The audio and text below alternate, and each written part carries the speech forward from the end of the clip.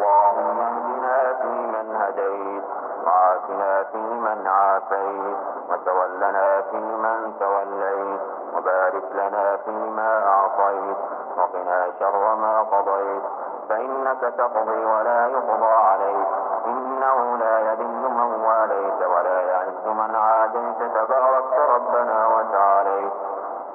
اللهم اقسم لنا من خشيتك ما تحول به بيننا وبين معصيتك، ومن طاعتك ما تبلغنا به جنتك، ومن اليقين ما تهون به علينا مصائب الدنيا، ومتعنا اللهم بأسماعنا وأبصارنا وقواتنا أبدا ما أبقيتنا، واجعله الوارث منا، واجعل ثارنا على من ظلمنا، وانصرنا على من عادانا، ولا تجعل مصيبتنا في ديننا، ولا تجعل مصيبتنا في ديننا، ولا تجعل الدنيا أكبر همنا ولا مبلغ علمنا، ولا إلى النار مصيرنا، واجعل الجنة هي دارنا، ولا تسلط علينا بذنوبنا من لا يخافك فينا ولا يرحمنا.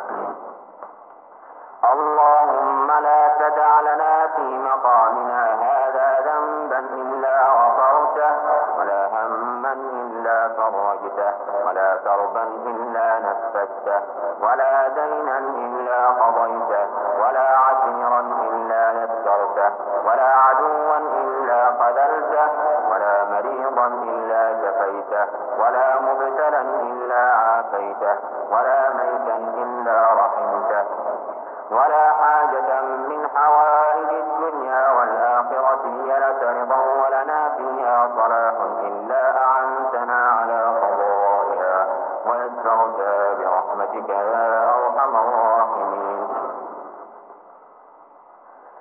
اللهم فرج هم المهمومين، ونفس كرب المكروبين، وقض الدين عن المدينين، واشف مرضانا ومرضى المسلمين.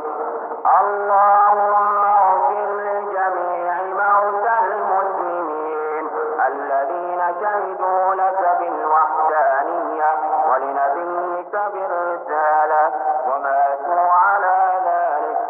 اللهم اغفر لهم وارحمهم وعافهم واعف عنهم وأكرم نزلهم ووسع مدخلهم واغسلهم بالماء والثلج والبرد ونقهم من الذنوب والخطايا كما ينقى الثوب الأبيض من الدنس.